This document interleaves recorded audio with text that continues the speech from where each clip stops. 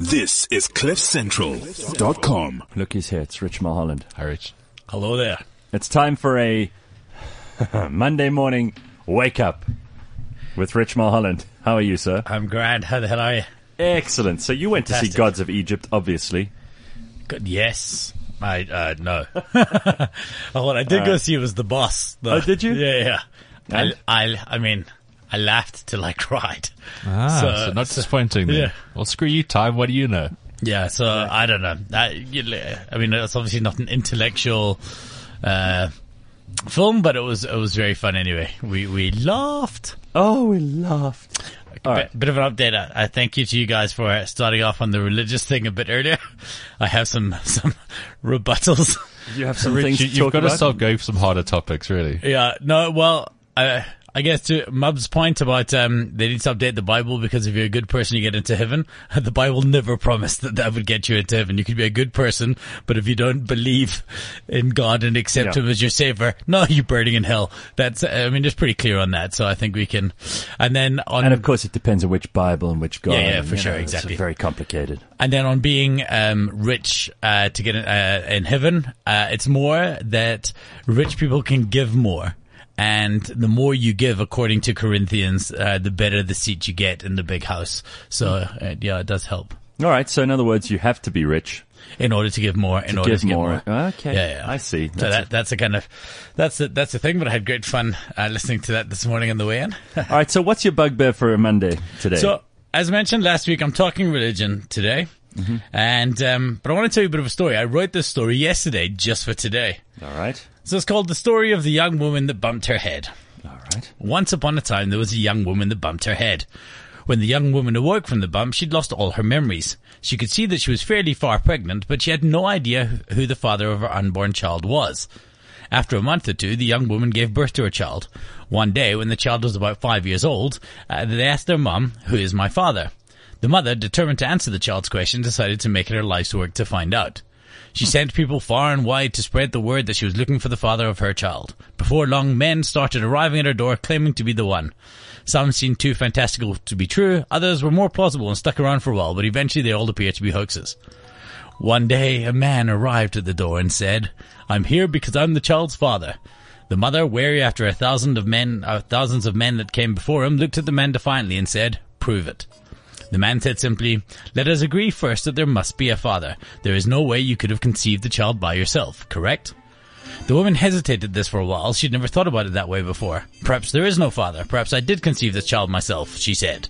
"After all, there have been many men that claim to be the father before you, and it never turned out to be true." The man sighed and went on to explain to the woman the science of how a child is created in the womb. He spoke so convincingly that eventually she admitted that there was simply not enough evidence to prove that there was not a father. To which the man smiled and said, "You see, you admit that you cannot prove that there is not a father." He paused, then proclaimed triumphantly, "Therefore, I must be the father." And they all lived happily ever after. Now, this is the argument that people have with me time and time again, religious people, about the proof of the existence of their specific religion. They argue that I cannot prove beyond a reasonable doubt that nothing came before the Big Bang, therefore there must be a God, therefore they are correct. I don't need them to prove to me that there is a God. I need their God to take a paternity test. Right? Like thousands of gods came before. Yeah.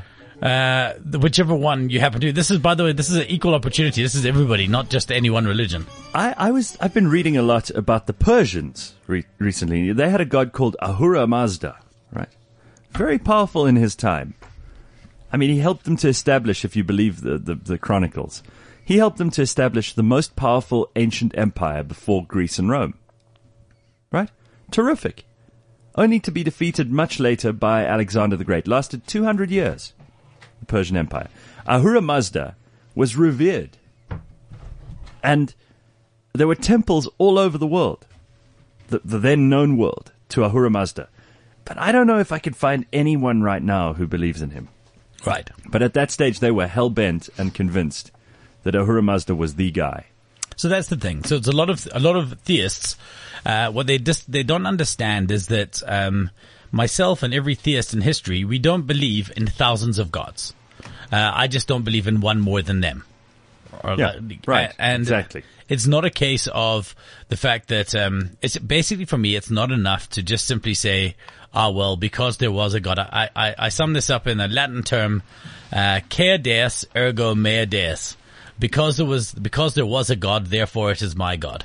And I think this is an unreasonable. I made that up, by the way. I mean, I loosely took bits of Latin to make it sound intelligent, but because I was like, yeah, man, this rhymes and everything. Quia Deus, ergo mea Deus. But anyway, Well, we all know what ergo means. yeah.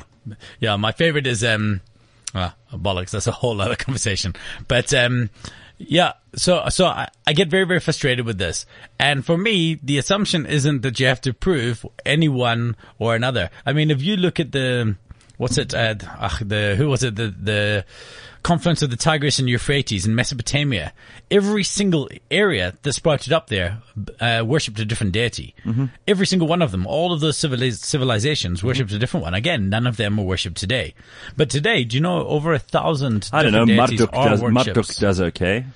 Well, right? There's over 1,000 different deities still worshipped today around the world. Yeah.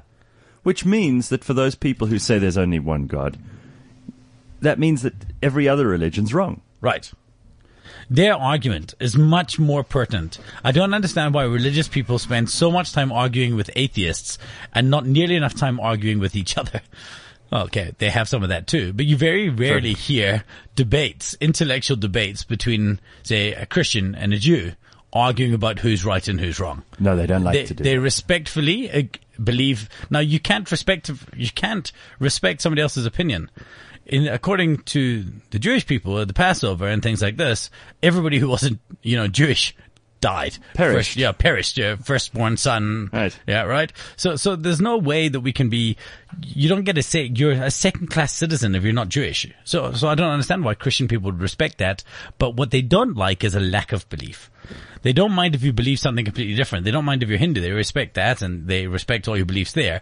But if you don't believe in anything, that's what people have a problem with, which is always like, I can't understand why a lack of belief is so offensive to people. It's like if you were in Britain and you, Rich, let's say you supported a Brexit and I said we should remain. And Ben didn't really give a shit. And we both hated Ben more than we hated each other.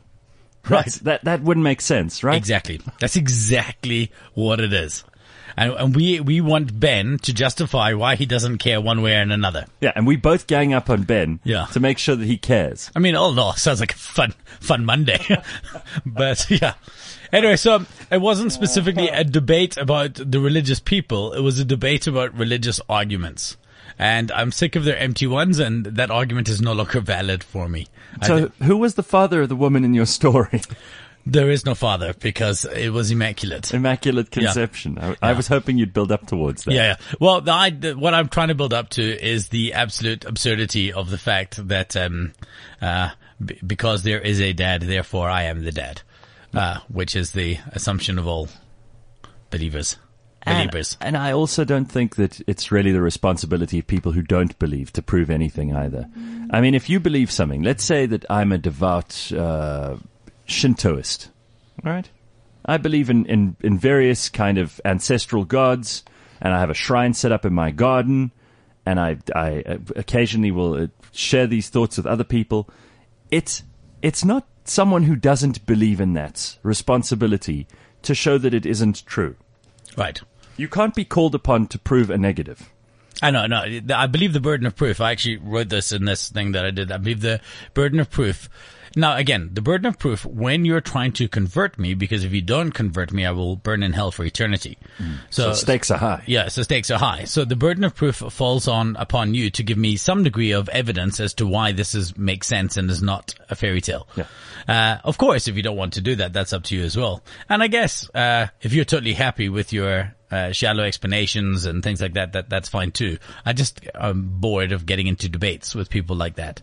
And let me at this point take the stand of for example, Jews don't try to convert people. Absolutely not. In fact, they make it people difficult. often want to join, and then they make it really hard for them to join so they can test whether they mean it or not. But Christians, for example, do go around trying to convert Islam is largely a conversion religion too. And there are others. There are others that believe it's okay to convert. Some religions have no interest in converting people outside of the religions.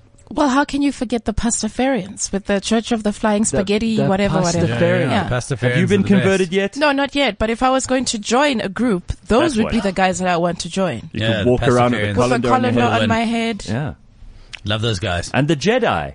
Let's not forget the Jedi. Are they a religion? In Britain they are. They filmed.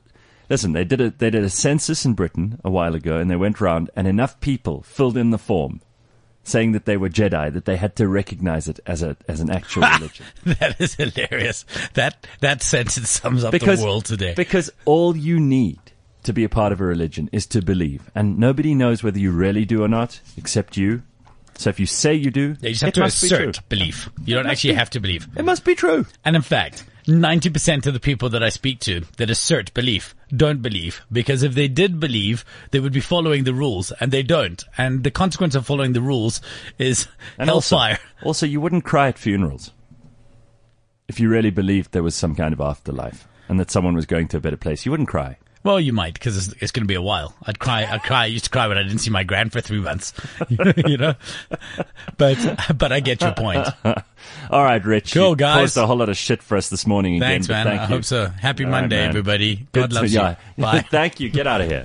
Get out of here. All right. There we go. Rich Mulholland and the reality check every Monday. This is CliffCentral.com.